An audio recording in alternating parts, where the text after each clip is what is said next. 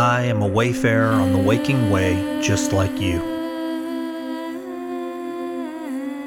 Years ago, in a time of despair, I was given cause to consider my small place in the whole of creation.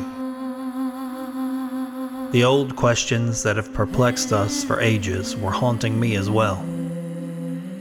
Why are we here? Must there be a reason for our existence? How do we balm our sufferings, enlighten our minds, and awaken our hearts? Are there powers, energies, and realities just beyond our ability to comprehend them? Like a new day rising, a fervor to understand these things illuminated my inner east. The discoveries along the way have been manifold, malleable, and colorful. Like a kaleidoscope, the teachings and practices I have gathered continue to shift and bend, imprinting on the textures of daily life just as it is. My ministry arrives in the form of sharing this extremely personal, varied, sacred, ordinary way with you. Let us traverse this landscape together as siblings. I pray you will join me for a time. I am your brother Oran, and this is my witness to the wisdom cry of the Dawn Deacon.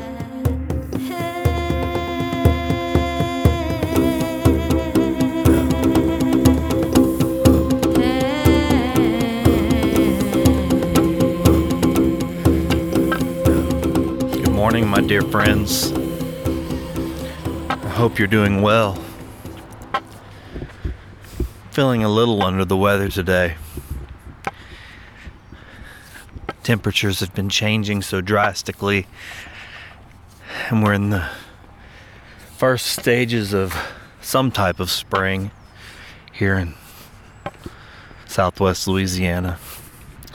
And I don't know, it's just got me not feeling super great today. This morning I was reading the hymns of Saint Simeon, the New Theologian. Many years ago, I'd found a small portion of a prayer in the back of a Catholic missal. When I would go to Mass, it was my favorite prayer to say to center my mind and my heart. It said, "Come true light, come treasure without name, come hidden mystery, come person beyond understanding."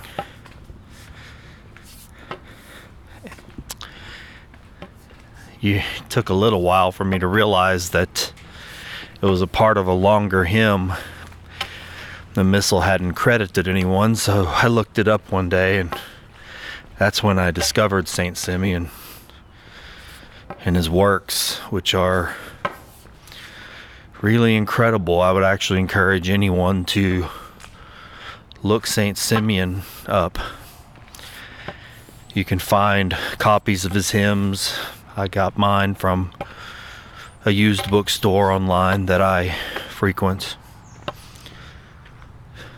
I don't read it all the time, but every once in a while I feel drawn to it, and today was one of those days. What I realize in reading Saint Simeon is the commonality between mystical experiences that people have. And I don't mean to say mystical experiences like some trick or in some novel way, some frivolous thing. When you read one of these awakened people like Saint Simeon, a type of bridge forms. They have a gift for conveying that experience, which is very hard to do. Oftentimes they'll utilize something from nature. I've called this the is-likes. This is no bright idea that I made up all on my own.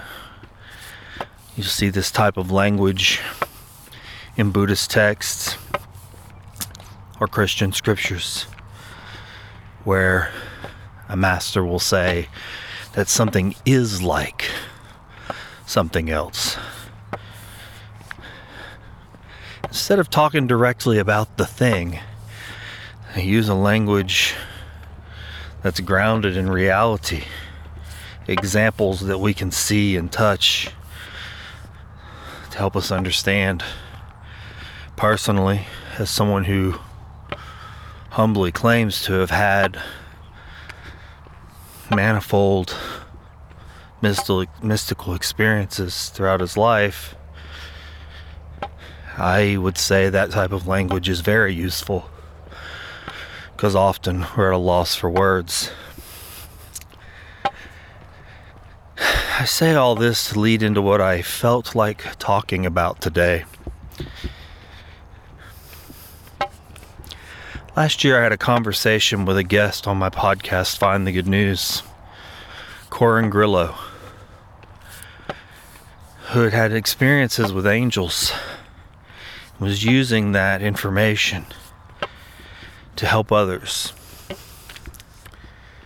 And when we were talking in one of our many conversations, she said it had been revealed to her the importance of being on the ground and not being the mystic sage on the mountain. That there definitely was a time for that.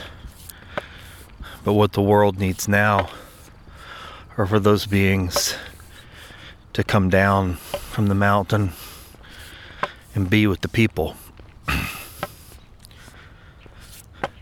I would even compare that to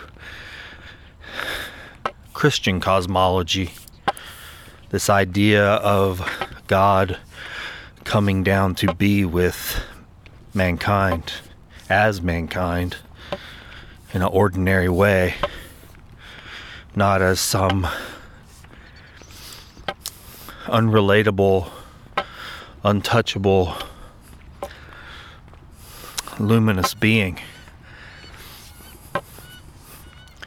The idea being that the luminosity comes from the plainness. This attracts me very, very much. Not too long ago, in an evening of prayer,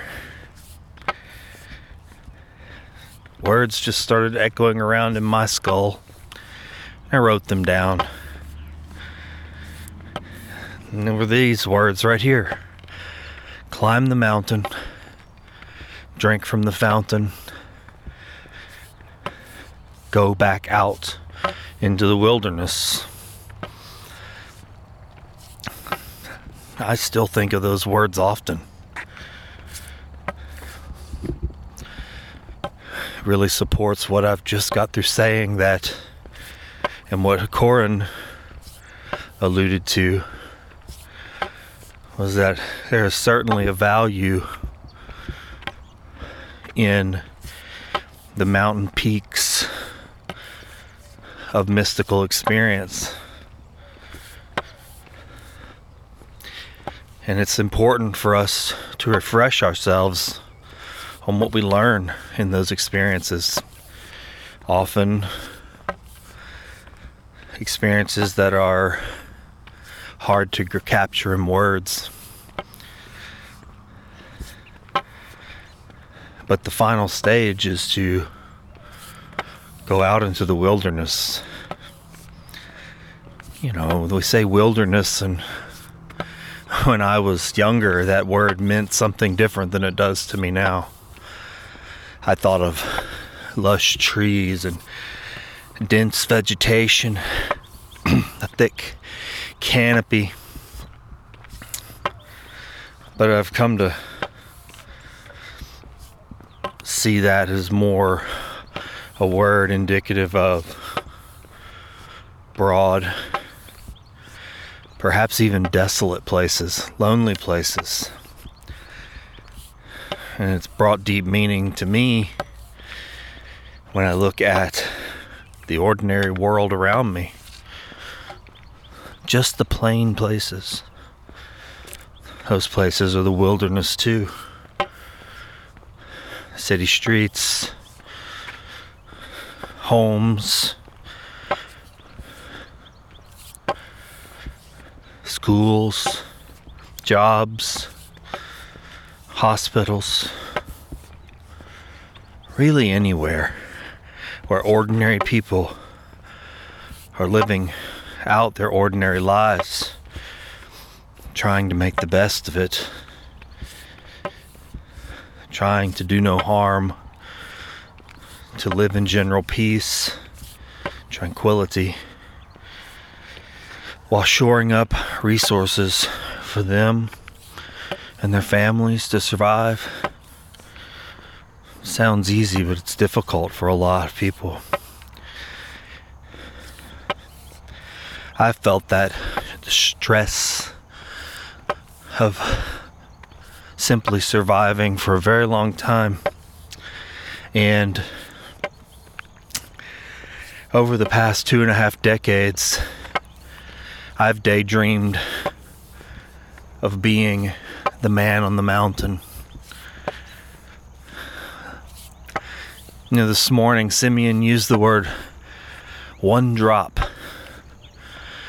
after having seen or experienced the great oneness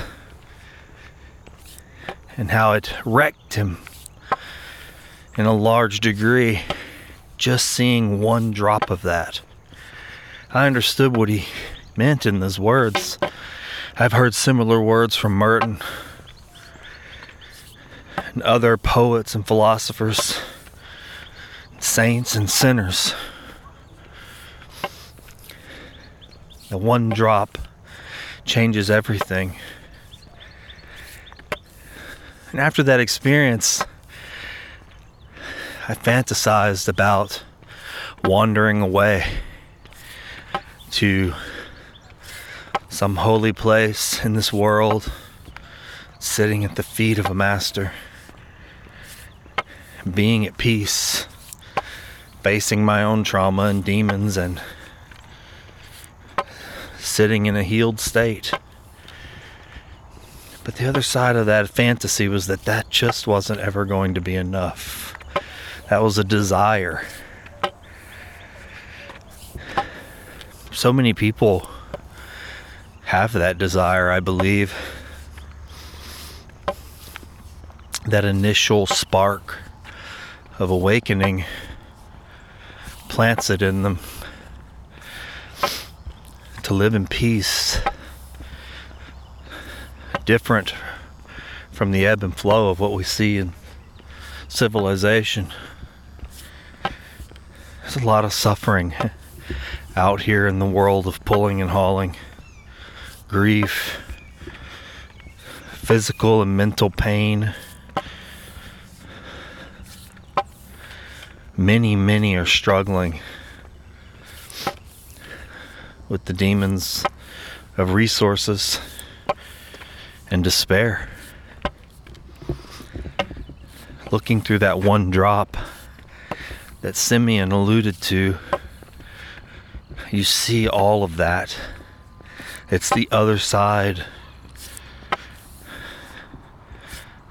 of an awakening or mystical experience. What I came to reflect on over the last decade is that what these fantasies were a type of escapism, a desire to simply check out and be free from all the woe and worry.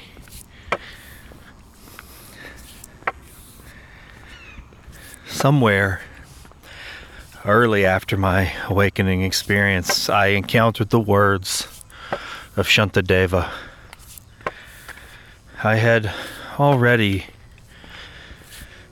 been exposed to Buddhist teachings through the works of Thich Nhat Hanh, particularly his book, Living Buddha, Living Christ. which had piqued my interest in other Buddhist teachers. Had an affinity for the Lamas and Rinpoches of Tibet.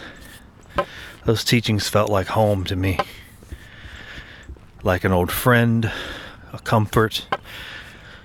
That language, combined with the language of the Christian mystics, seemed to create a recipe, a medicine that I could take over and again. But so many of those teachers were the men on the mountain. And often I think of Tibet, specifically Tibet, in that way. The whole dharmic order of lineages that have poured out across the world from that land of snows is the sage on the mountain, pouring out from the highest peaks down and across the world. That idea was appealing to me, like a cracked egg whose golden yolk seeps into all the cracks, bringing proteins and nutrients and sustenance where it's needed, sinking to the low places.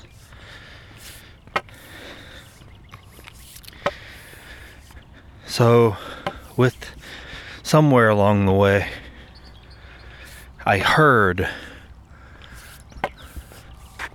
the words of Shantideva being read. I believe it was in a film. And they stunned me. I'd never heard anything that actually had stunned me before.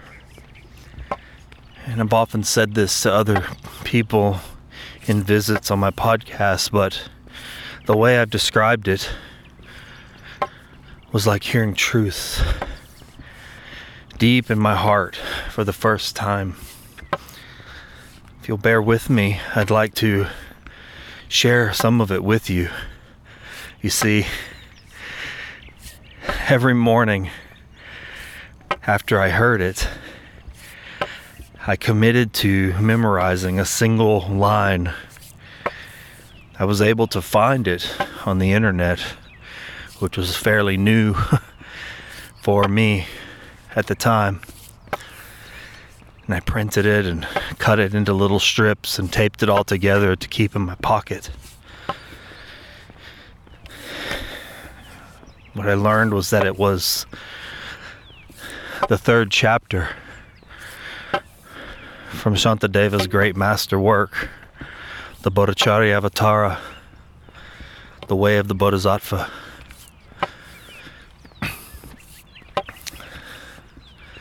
With folded hands, I beseech the Buddhas of all directions to shine the lamp of Dharma for all those bewildered in misery's gloom. With folded hands, I beseech the conquerors who wish to pass away to please remain for countless aeons and not to leave the world in darkness.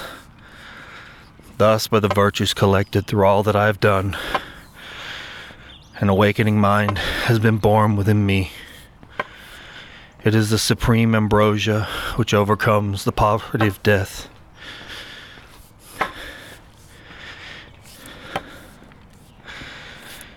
It is the great sun which finally removes the misty ignorance of the world.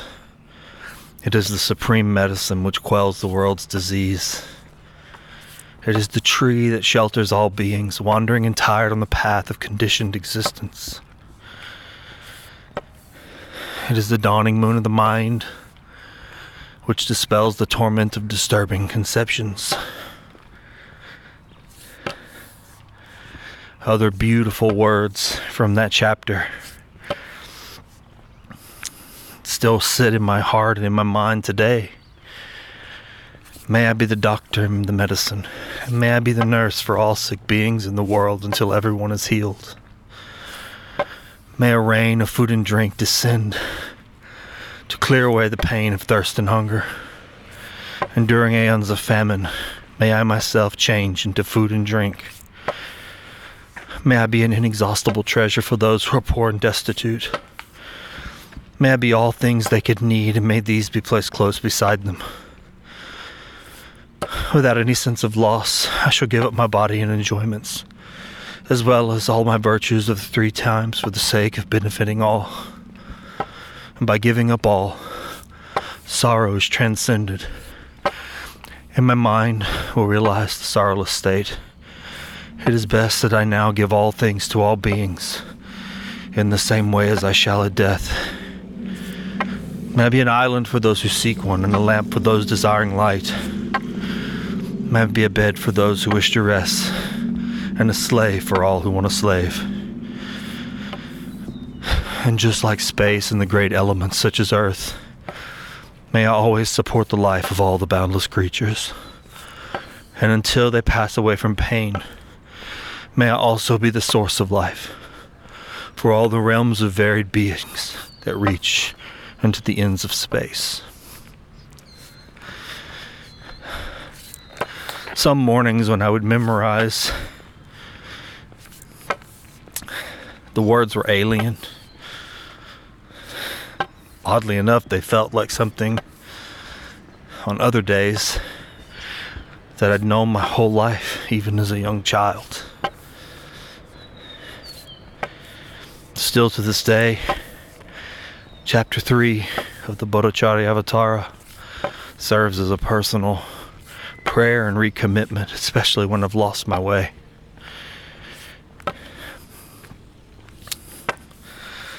Why do I think that's important to tell you today in relation to what I'm talking about? The Bodhicharyavatara, especially for me, Chapter 3, encompasses heaven over earth in relationship to each other, bound together. High things and low things. Elation and suffering. And the great medicine that bridges the gap.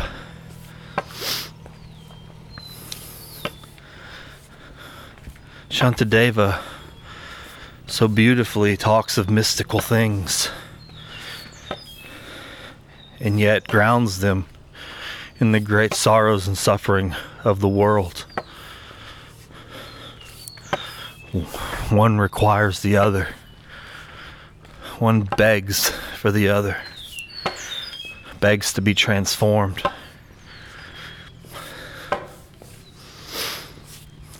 Somehow, in reading those words over and again for over 2 decades, my heart has made a type of commitment tethered to the earth.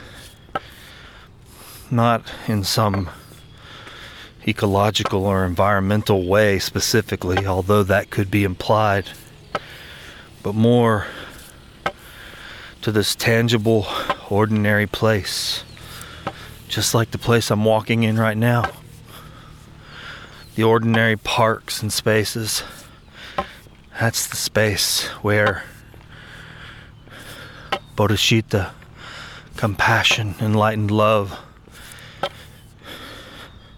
is needed most. And perhaps this is why I've always had some aversion to supreme bliss, the idea of being in a heaven without all the beings I love while they suffer on the earth.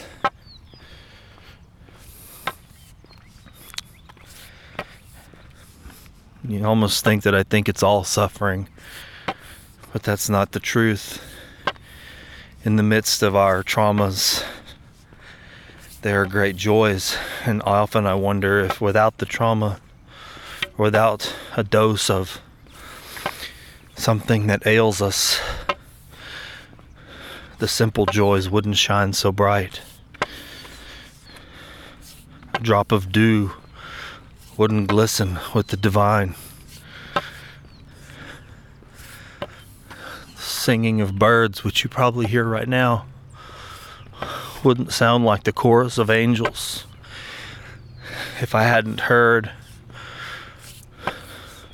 the screeching of the combustion engine, the roaring of a plane.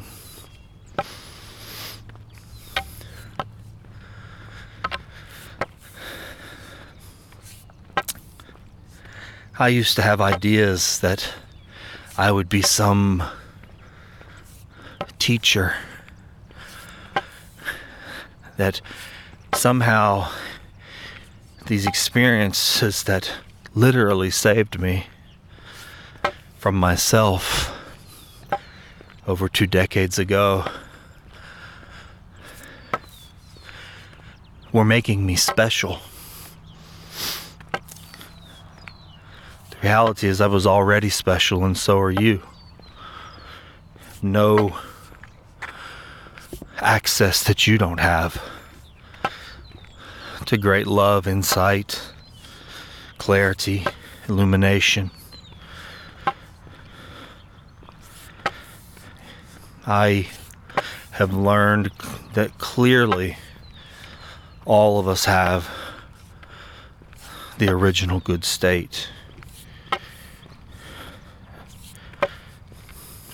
I'm not fond of the word belief. I prefer much to put things to the test. But I'll use the word to say that I believe that, because it's been put to the test. I've been seeing it over and again. The worst in people, the best in people, and the worst becoming the best, becoming the doctor and the medicine and the nurse for all the sick beings of the world. People who in their great suffering and sorrows looked through the one drop that St. Simeon spoke of and was overwhelmed by the ocean within. People who have been to the top of the mountain and drank from the fountain and wept because their hearts weren't large enough vessels to carry it down to the world.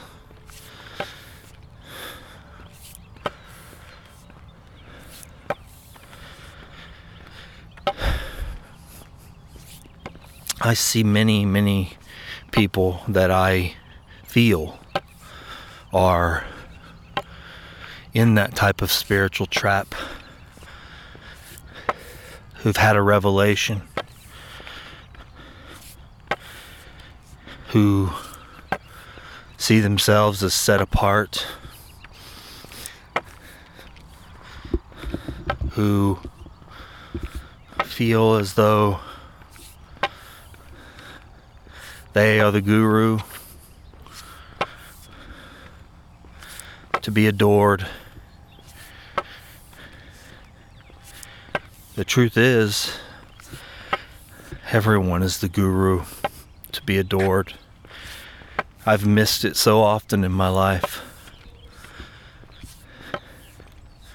Very easy for me to see the teacher in the natural world and all its creatures, and not in my human brothers and sisters. Ordinary, plain, bumpy, scarred, stitched, hurting.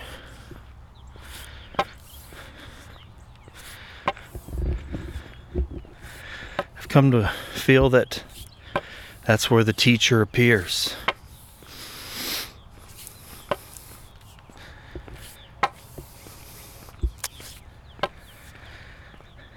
Why do I share this with you today? One, for my own clarification. Words I've never spoken out loud before to anyone else. Not in this way, so intimate and personal.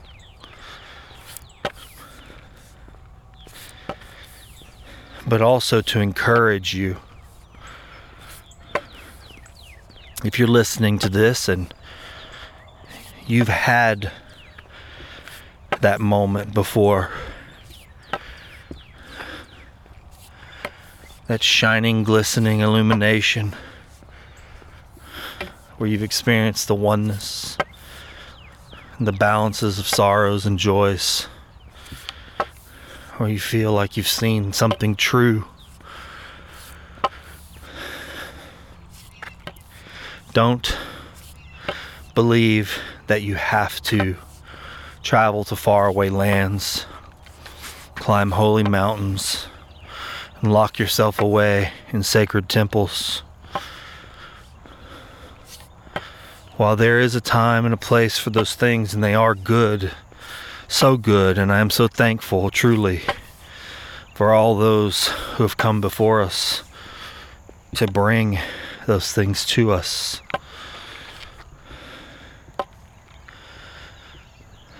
I have to encourage you to not stay there. Learn what's needed. Climb the mountain.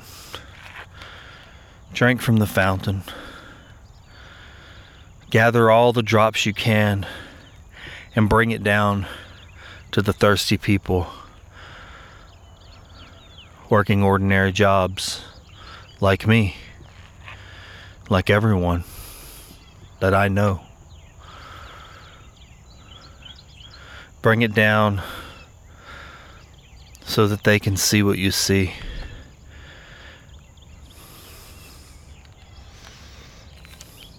It could change their life. It could give them new eyes. Your willingness to stay in the wilderness could be the greatest gift for someone else. It could be the medicine, their medicine. If you must be the guru, just be a guru in the world, right in your own life, with its long lineup of frustrations. I don't have anything else to say today. I hope this has been of use to you, and I thank you for walking with me and allowing me to share my heart with you. May all beings have happiness and the causes of happiness. May all be free from suffering and the causes of suffering. May we all rejoice in the well-being of others. And may we all live in peace, free from greed and hatred.